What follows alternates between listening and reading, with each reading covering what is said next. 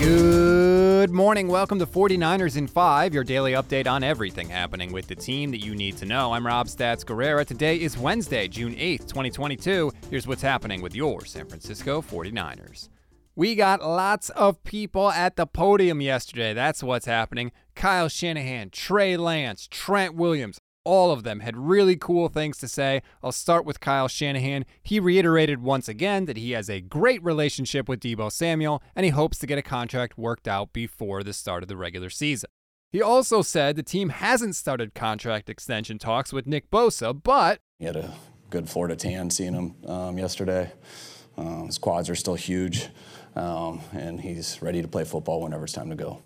I've seen videos of Bosa online already, and yes, I can confirm the quads are still huge. Okay, now let's get to Trey Lance. I didn't use any Kyle because I'm going to use some big chunks of Trey Lance. There were two interesting things I thought he said. First, you know by now if you have heard this show, I have been campaigning for him to hook up with Steve Young, to connect, give me that mentor-mentee relationship. Well, apparently, I have got my wish because Trey Lance elaborated on his relationship with Steve Young yesterday. We got to talk a decent amount, yeah. And, I mean, obviously a guy like that means the world anytime he says anything about me.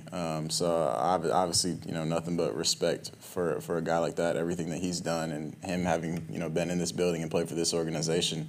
For me, man, I'm going to take everything I possibly can from a guy like that. I mean, anything he has to say, anything he has to offer me, I mean, I'm welcoming that with open arms. How did you guys get together? Like, did you reach out to him? Did he reach out to you? No, just honestly through kind of mutual people. Like through Jerry was one of the situations when we've talked a good amount. But through the team, team events and different things like that, and then getting in contact, obviously, having each other's phone numbers also. Is there any one thing in particular that stood out that he's told you or shared with you so far?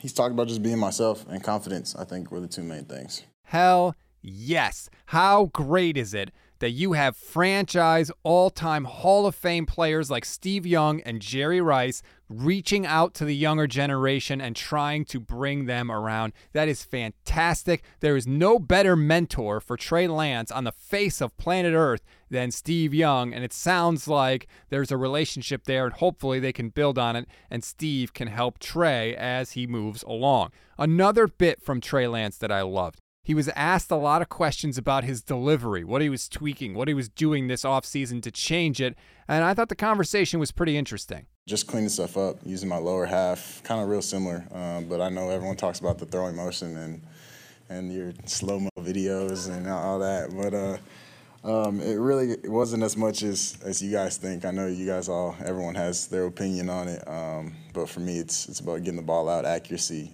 Like I said, it's a lot different, working down there, or working away from the building because you're working primarily as a thrower, not necessarily as a quarterback.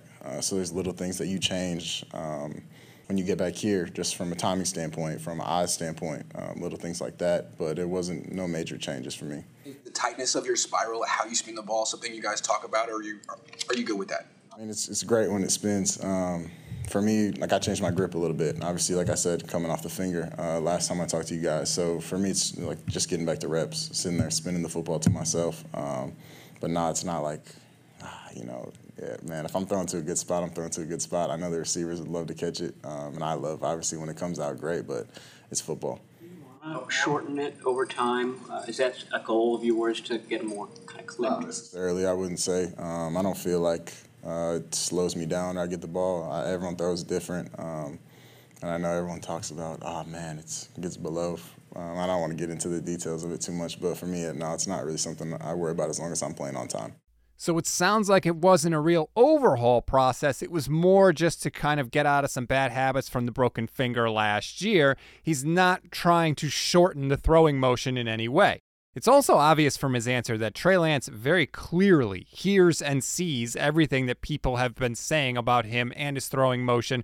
Grant Cohn tweeted out the slow motion video of Trey throwing that he talked about. There were other videos of people with like computer simulations trying to break down the throwing motion and graphs and charts to show that it was shorter and quicker, whatever. Ultimately, I think that he's right. We have seen quarterbacks with funky deliveries have success in the league. Phillip Rivers had the weirdest throwing motion you have ever seen, and he has the 6th most passing yards in the history of football. So as long as Trey is on time with the ball, like he said, and we don't see a ton of passes getting knocked down at the line of scrimmage, the throwing motion will be just fine. One more soundbite I wanted to play for you, and this one comes from Trent Williams. He's talking about second-year offensive lineman Aaron Banks. His athleticism has always jumped off the board to be the size of a man that he is.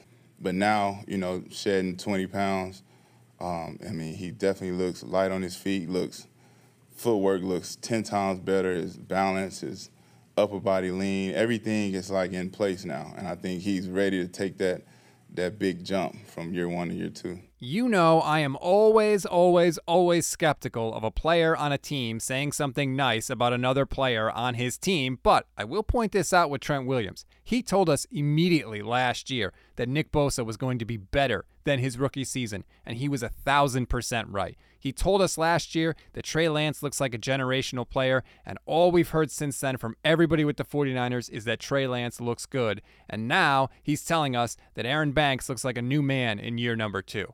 I'm not going to guarantee it, but I will say this. In Trent, I trust. We always give you one thing to read, one thing to watch, and one thing you might have missed.